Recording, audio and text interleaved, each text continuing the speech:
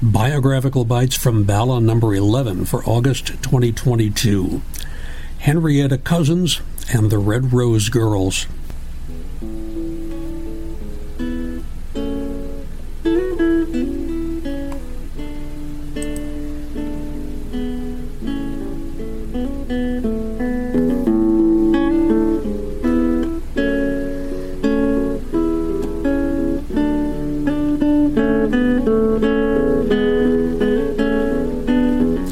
Welcome to the 11th episode of Biographical Bites from Bala, Stories from Laurel Hill West, an historic and active cemetery in Bala Cynwyd, Pennsylvania. It opened in 1869 across the river from its sister cemetery, Laurel Hill East in Philadelphia. It is more than twice as big as Laurel Hill East. It has a totally different feel and a strikingly different population. And like Laurel Hill East, it is open 365 days a year in the summer months from 7 a.m. to 7 p.m. There is plenty of parking at the business office just off Belmont Avenue or at the bell tower. If you enter on Belmont, follow the road with the white line in the middle. Another possibility is just duck in while you're walking the Cynwyd Trail. Your best bet for public transportation is probably to take a bus to the Wissahickon Transfer Center on Ridge Avenue, then cross the Pencoed pedestrian bridge and come in via the Writers Ferry entrance across from the Pet Cemetery. This 11th episode of Biographical Bites from Bala is for mid-August 2022. I tell a story of the love, trust, and total dependence on each other of four Philadelphia women at the start of the 20th century. Muralist Violet Oakley and illustrators Jessie Wilcox Smith and Elizabeth Shippen Green are all known to students of art. These three women were free to spend time on their artwork because of the fourth member of their group, Henrietta Cousins, who's interred in the Marion section at Laurel Hill West. Together, they were known as the Red Rose Girls. Without Henrietta, they would not have existed.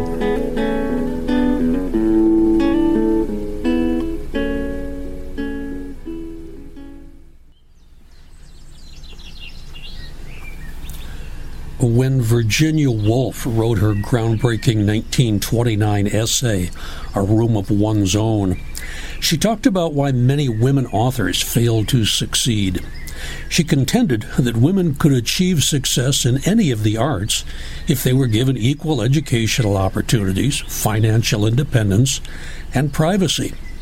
She did not mention something else that they needed: a wife. Three Philadelphia female artists had figured this out 3 decades before Woolf's groundbreaking essay.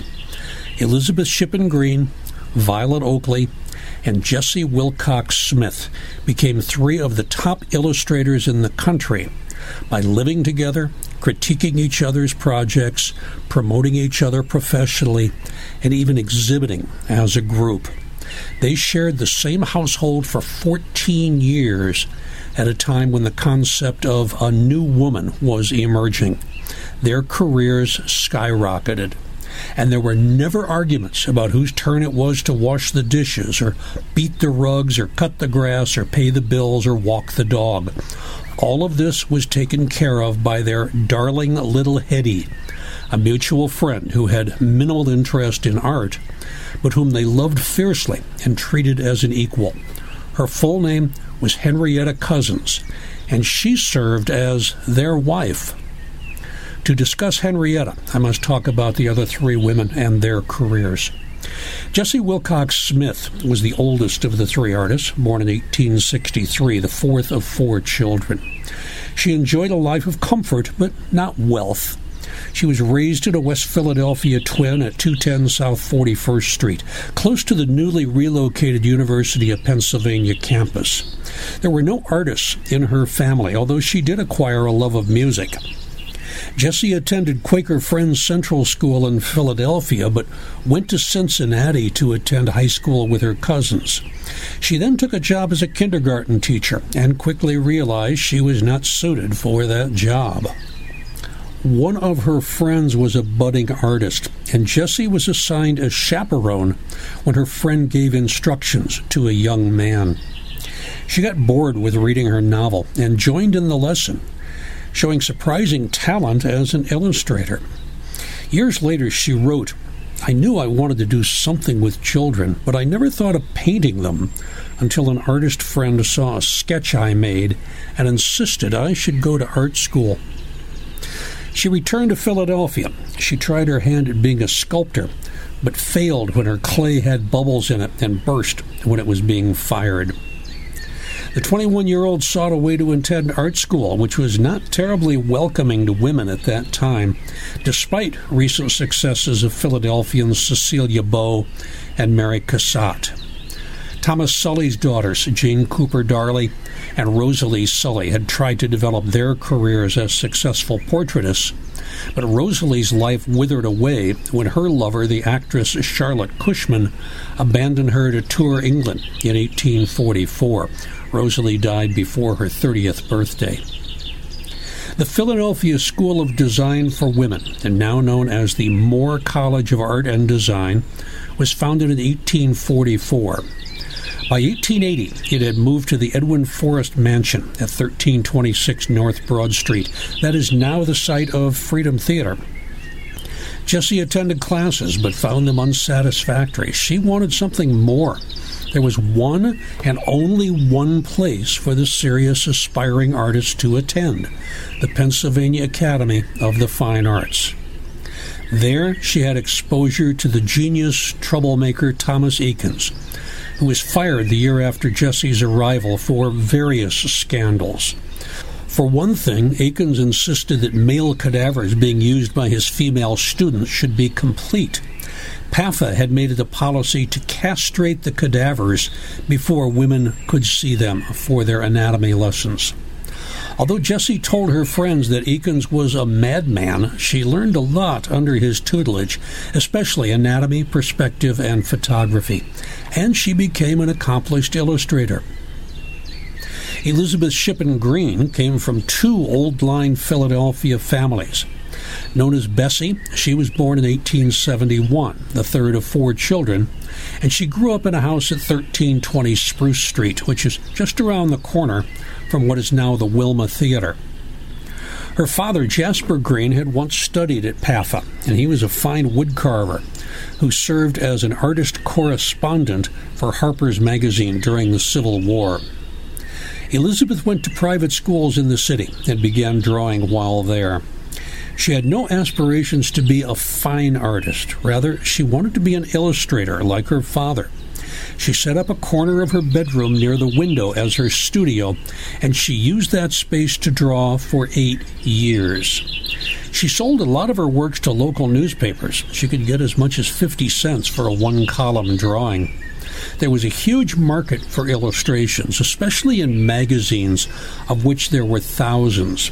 And Philadelphia was the magazine capital of the United States.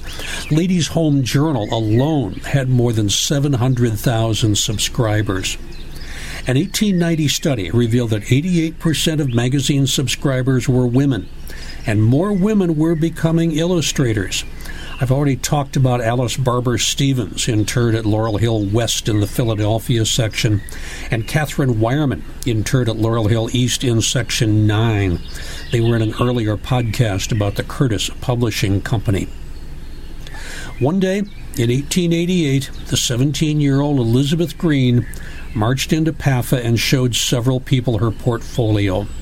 She impressed them enough that she was accepted in the school. Her tuition was $8 per month. Her first magazine cover was published in December 1890. Soon her work was seen in Saturday Evening Post, St. Nicholas, Woman's Home Companion, The Critic, Harper's Weekly, and other magazines. And when she graduated from PAFA, she took a job with editor George W. Child's Philadelphia Public Ledger as a fashion illustrator. Childs is interred at Laurel Hill East. Elizabeth still had a way to go before becoming a recognized artist.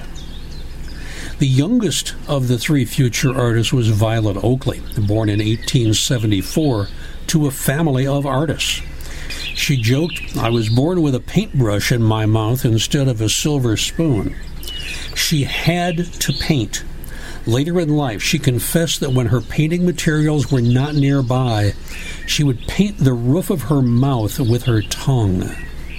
Violet grew up in New Jersey, the youngest of three sisters. Their mother, an accomplished painter who gave up her career when she married, encouraged all the girls to draw and paint. Her parents considered Violet a sickly child. She frequently suffered from attacks of asthma. They were hesitant to send her off to Vassar, like her older sister Hester. When the family visited Europe in 1895, Violet and Hester traveled to Paris for art instruction, which Violet plunged into. When they returned to the United States, Hester switched her talents to writing, and she became a successful author. Violet took a train to Philadelphia so she could attend the Pennsylvania Academy of the Fine Arts and study under Cecilia Beau, PAFA's first female instructor. Several years later, Violet would become the second female instructor, despite dropping out after only one semester.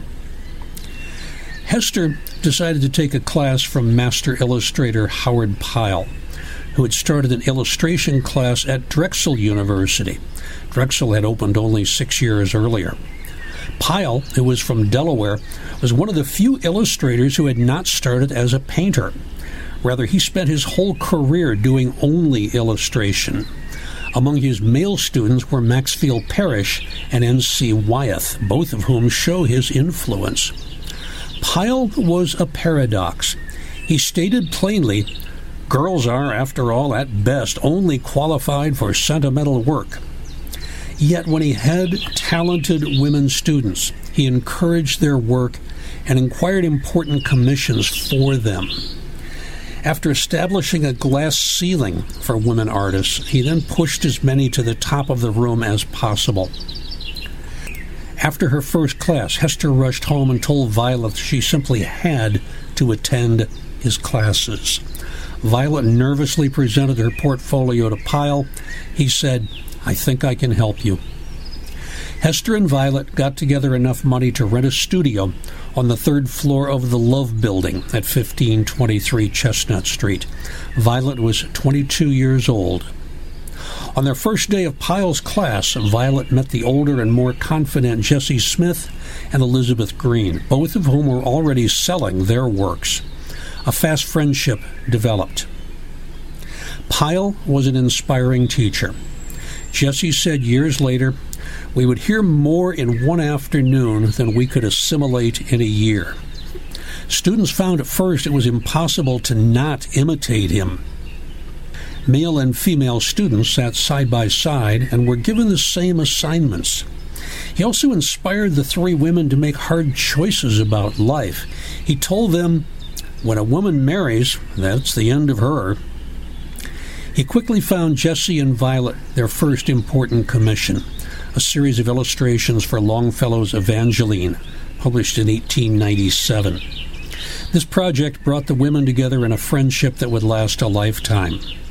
They decided to share space in the Love Building, where the owner, Clement C. Love, charged them $18 a month for the studio and living space.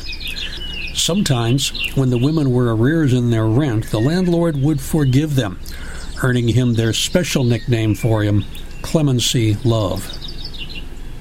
The Evangeline project was a huge success, leading to more commissions for Oakley and Smith, covers for Woman's Home Companion, Collier's Illustrated Weekly, The Century magazine, and others. When the female-only Plastic Club was organized as an answer to the male-only Sketch Club, Green, Smith, and Oakley were three charter members. The three women realized that they belonged together in what was considered at the time a romantic friendship, an accepted term for women who chose to share a life together. They took a vow that they would stay together forever and never marry, and the commissions poured in for their artwork. But fame had its price. Their work in the Chestnut Street studio was constantly being interrupted by people climbing the 3 flights of stairs just to chat or peddle matchsticks or to see what was new or simply because they were in the neighborhood. And on hot summer days in those times before air conditioning, their studio, with its large skylights, became intolerable.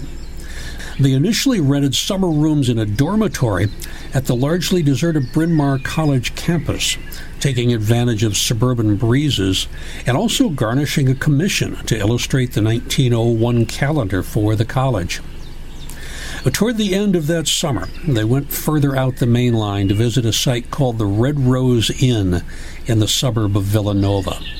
The 3 of them, especially Violet, fell in love with the place. While visiting, Violet had a mystical experience and felt that she had lived there before, maybe in a prior life. When she was once asked if she had been a nun in a prior life, Violet replied, "No, the abbesses and the sisters were too busy nursing the sick and doing fine needlework. I have never heard of them illustrating manuscripts. I am quite sure that I was a monk." They found that the property was beyond their price range, and it was snapped up by banker Anthony J. Drexel, founder of the university where they had studied under Pyle. He got it for $200,000, and they almost gave up their dream. But they pooled their resources, and things fell into place. They found that they could rent the inn and signed a lease for 1.5 years. The house was everything they had hoped for, and it was theirs for $125 per month. Some friends told them that this was a risky move. They would be miles away from all the potential publishers in the heart of Philadelphia. They traded convenience for solitude, and it paid off. Jessie had an older friend whom she thought would be a perfect housemate and was eager to join them, Miss Henrietta Cousins. The 4 women started spending all their time together. Before they left the Love Building, they posed for a photographer in what is probably the best-known photo of the group. Elizabeth Shippen Green, Violet Oakley, and Jessie Wilcox Smith are sitting on a couch, each with a long-stemmed rose in her hand. And Henrietta Cousins is hovering above them with a watering can, acting as their gardener. The metaphor is perfect. Henrietta became mother, housewife, nurturer, caretaker, and gardener for the Red Rose girls. At age 43, Henrietta was older than the other 3 women. She was the daughter of a cotton broker and had never married, although she was briefly engaged in 1888. She and 39-year-old Jessie Smith were ideal companions, but she was nearly a generation older than Elizabeth, age 31, and Violet, age 28. Henrietta was not an artist, but there is evidence that she had attended PAFA at one time, and that's where she met Jessie. Her brother-in-law, Edmund Lewis, was one of the most popular landscape painters in Philadelphia. Henrietta leapt at the opportunity to manage their household. She would arrange the cooking and cleaning, she'd take care of the pets that would soon accumulate, and especially she would mind the garden, lush with red roses. She was secretary and treasurer for the household and could sometimes even be pressed to model for one of the artists. The 4 women became inseparable. They even chose a common surname, taking the C from Cousins, O from Oakley, G from Green, and S from Smith. They were now the Coggs family and started calling each other sisters. It was their teacher, mentor, and friend Howard Pyle who called them the Red Rose Girls, a name that has stuck until today. The presence of Henrietta Cousins allowed the other 3 a room of one's own. Each artist had her own studio, and all her time could be spent in painting or planning painting. They came together for meals and recreation. Their situation was something new and unheard of, independent and feminine, attractive without boyfriends, childless without apology, and financially successful without male providers. The degree of their physical intimacy has been discussed at length by their biographers, but will probably never be known. Careers flourished. In August 1901, Elizabeth Shippen Green signed an exclusive contract with Harper's Magazine, which would be renewed every year for the next 23 years. One of her editors said she was, quote, the best thing ever to happen to the magazine, end quote. In 1902, the three had a joint exhibit at the Plastic Club. A reviewer wrote, perhaps the work of no other three artists could be so well hung together than these, for there is to some extent a harmony of interests and methods and points of view. They all have the decorative tendency well developed. In fact, it may be said to predominate, end quote. Also in 1902, the Commonwealth of Pennsylvania was starting to build a new Capitol building in Harrisburg. The architect Joseph Miller Houston, interred at Laurel Hill West, saw the building as not only a place of business, but as a museum to applaud the region's history. When someone showed him some of Violet Oakley's recent work, he decided to take a chance, and he hired the 28-year-old woman to create a series of 18 murals for the governor's reception room. She would receive $20,000 for what was estimated to be a 4-year project. I will talk more about Houston in a podcast next year on white-collar crime. Henrietta kept busy with the household and the vast gardens. She managed the cooking and cleaning with assistance of hired help. She paid the bills and kept the books. She took care of the family pets, a Persian cat named Cogs and a massive St. Bernard named Prince. The gigantic crimson climbing rose, which gave the property its name, also kept her busy, but it was a labor of love. When the women walked their property, they measured it not in acres, but in poetry. It was a 4-sonnet walk from the house to the meadow on the far side of the lake. Occasionally, Henrietta would leave to visit family or friends for a few days, and things would start to fall apart at the Red Rose Inn.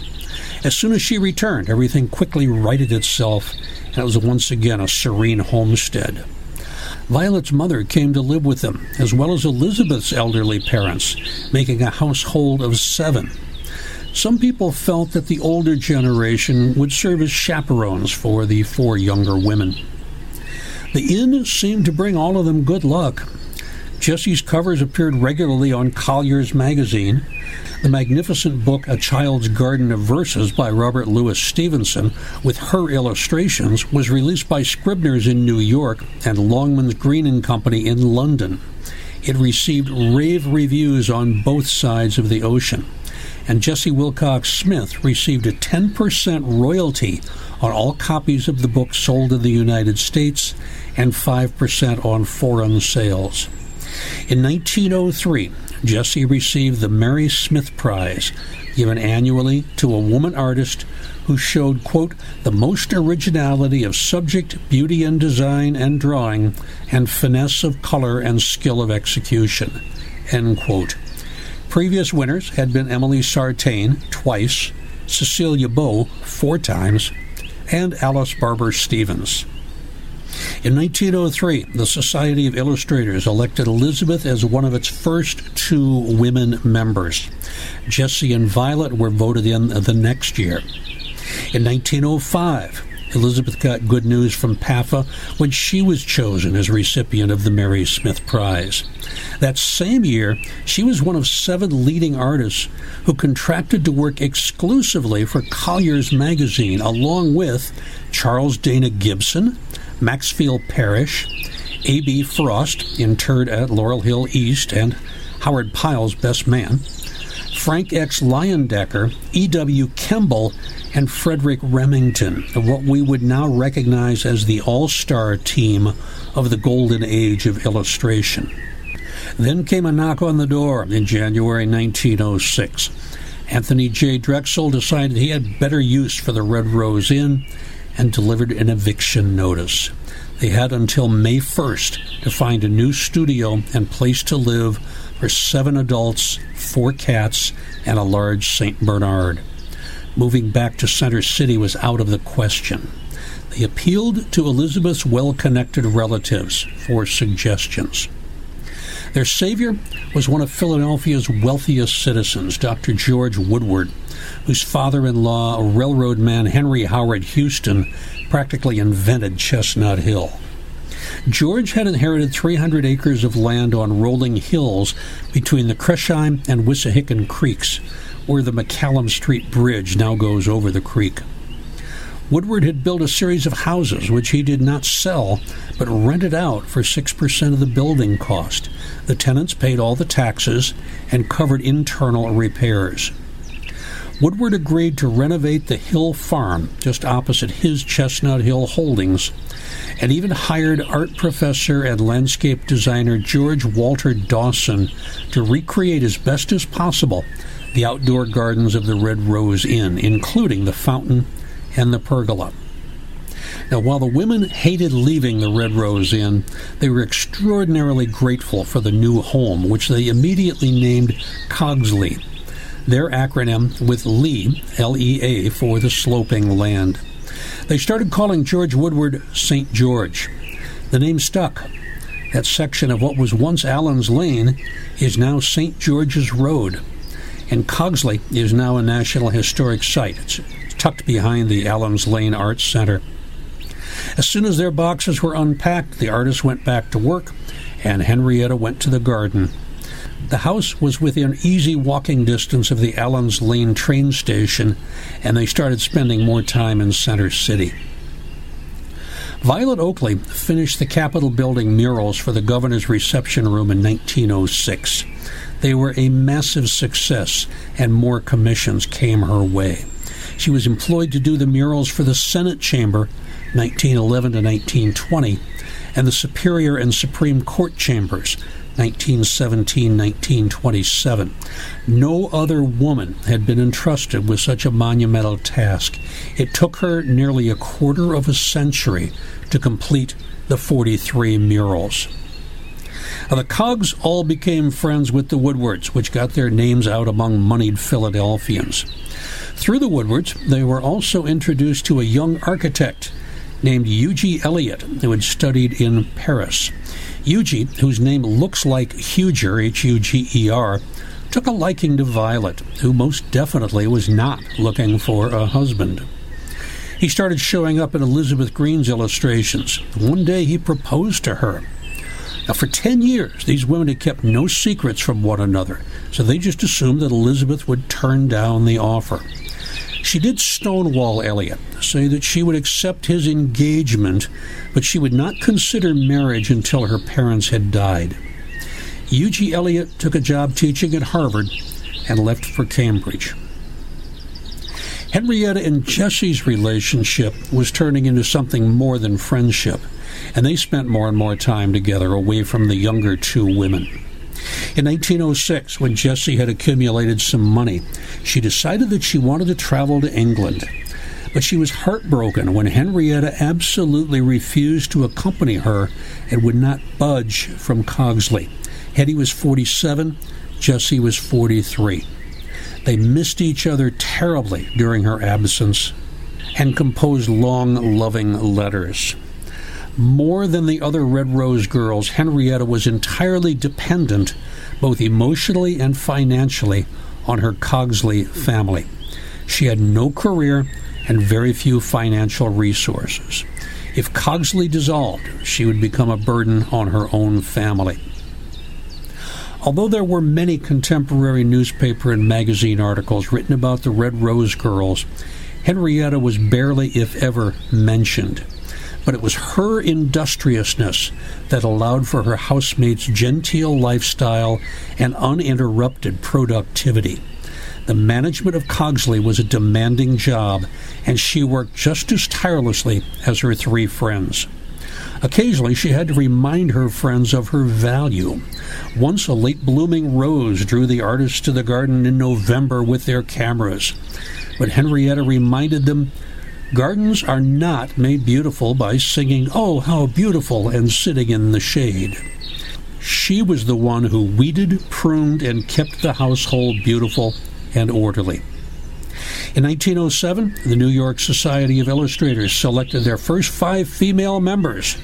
3 of them were Elizabeth Shippen Green, Jessie Wilcox Smith, and Violet Oakley. In 1909, Elizabeth's mother died, and her father followed the next year.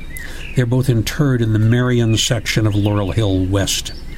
Now she no longer had an excuse to not marry Eugene Elliott, but she still kept putting him off. In October 1910, Elliott took the train to Allen's Lane Station, walked down the road to Cogsley, and gave Elizabeth an ultimatum: marry me now or the engagement is off. She was 39 years old and had been with her friends since she moved out of her parents' house at 26. The 4 women had made an agreement that she would violate if she left them. She caved in and accepted. She told Jessie and Violet first. She waited to tell Henrietta until she came in from the garden.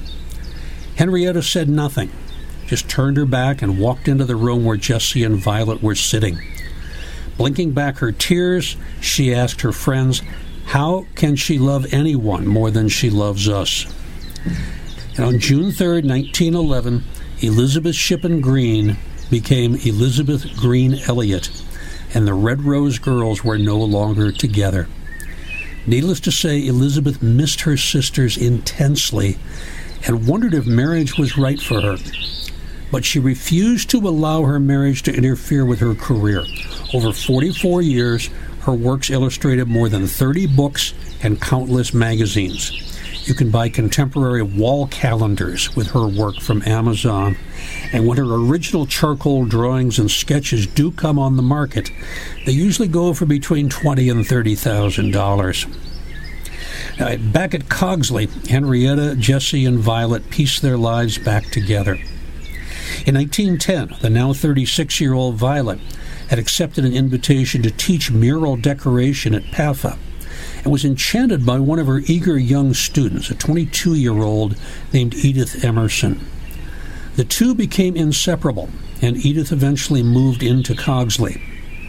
When Violet got her 2 later commissions for the Harrisburg Capitol building, she needed more studio space for her huge murals. Some were as wide as 45 feet. Jessie and Henrietta moved to a smaller house down the road at the corner of St. George and McCallum, which they call Cogs Hill. Jessie Wilcox Smith, Elizabeth Shippen Green Elliott, and Violet Oakley lived well into the 20th century, but barely changed their Victorian ways. They never cut their hair, shortened their skirts, or learned to drive. They were happy with their floor-length gowns and dresses for the remainder of their lives. Even while in the strenuous business of painting massive murals, Violet Oakley was on her ladders and scaffolds in her corset and hoop skirt. They were never known to be suffragists, nor did they ever identify as new women. As the Red Rose girls broke up, they remained in affectionate partnerships. Jessie with Henrietta, Elizabeth with Eugene Elliott, and Violet with Edith Emerson. In 1920, Eugene Elliott took the position of president of the Philadelphia Museum of Industrial Arts, and through the generosity of the Woodwards, he and Elizabeth secured a house ready for renovation on Crisheim Road at Emlyn, near both Cogsley and Cogs Hill. Eugene died of a heart attack in 1948. Elizabeth in 1954 at age 82, with her funeral services at Laurel Hill West. But Eugene and Elizabeth are buried at the University of the South Cemetery in Tennessee. In 1917, Jessie was selected to be the cover artist for Good Housekeeping magazine, a job she held until 1933. She did posters and advertisements for Ivory Soap, Quaker Oats, American Radiator, and even Campbell's Soup, although she did not invent the Campbell's Kids. That honor goes to her contemporary Philadelphia illustrator Grace Drayton, who's interred at Holy Cross Cemetery in Yeadon. She also started accepting portrait commissions, and during the Depression, her income was more than $30,000 a year, as each cover would bring her $3,000. By 1935, Jessie was bedridden and almost blind. The night before she died, Violet had a vision of her leaving her bed and floating outside into the garden. She died on May 5th and left Cogs Hill and her $240,000 estate to Henrietta, who outlived her by 5 years and died at 81. Jessie is interred with family at Woodlands Cemetery. On the Woodlands virtual tour page, she is identified as an LGBTQ+ artist. When Henrietta died, she was buried with family members in the Marion section of Laurel Hill West, not far from Elizabeth's parents, and across the street, literally, from the father of scientific management, Frederick Winslow Taylor. Her personal papers are held at Bryn Mawr College and measure 14.5 feet of correspondence, reminiscences, household notes, and everyday expenses. Violet, Jessie, and Elizabeth have all had biographers. Henrietta deserves one. Violet Oakley continued to paint murals. They are still breathtaking when you visit the Pennsylvania State Capitol building, especially the staggering International Unity and Understanding frieze, which overlooks the Senate chamber. Despite all of her magnificent works, money remained a problem, even late in life. Violet and Edith once again had to seek a bailout from their guardian angel, St. George Woodward, but they lived in Cogsley until Violet's death in 1961. She is buried in massive Greenwood Cemetery in Brooklyn. She was one of the stops on the first LGBTQ+ tour given at Greenwood a few years ago, and the Find a Grave photo of her headstone features a rainbow flag. Edith Emerson learned well from her teacher and life partner Violet Oakley, and in 1916 the 28-year-old was awarded the commission for designing and painting murals for what was then called Philadelphia's Little Theater. Now we know it as Plays and Players Theater at 17th and Delancey. And the murals are there, although seriously in need of careful restoration. Edith established the Violet Oakley Memorial Foundation and served as the vice president, and curator of the Woodmere Art Museum in the Chestnut Hill neighborhood from 1940 to 1978. She outlived Violet by 20 years, dying in 1981, and interred in New Hope, Bucks County. If you have not done so yet, go to Google Images and put in the names Elizabeth Shippen Green and then Jessie Wilcox Smith. Prepare to be charmed and entertained simultaneously. Then go to Violet Oakley's murals and prepare to be overwhelmed. All three of these women were masters of their craft, and if alive today, they would agree that they could not have done it without their sister, Henrietta Cousins.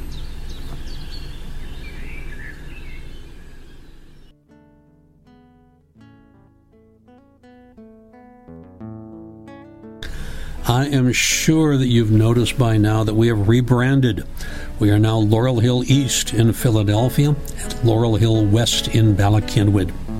The Friends organization is now once again Friends of Laurel Hill. We still offer the same benefits to members, discounts on tours at both cemeteries and in the gift shop, members-only tours, 2 annual members-only podcasts. Membership is a terrific gift for you or for friends and relatives who share your love for Laurel Hill East and Laurel Hill West. Next edition of All Bones Considered, Laurel Hill Stories, will be available on the last Friday of August. The next edition of All Bones Considered, Laurel Hill Stories, will be available on the last Friday of August. Did you know that at least 5 former directors of the United States Mint are interred at Laurel Hill East, not to mention melters, coiners, engravers, and others? And then there are the coin collectors, the numismatists. I will discuss the origins of the United States Mint and several of our permanent residents in the next episode of All Bones Considered, Laurel Hill Stories, Mint Condition. Expect that podcast on or about August 26th. Biographical Bites from Bala, Laurel Hill West Stories, episode number 12 in mid-September, will tell of one of the pioneering civil rights leaders in Philadelphia, Miss C. Dolores Tucker.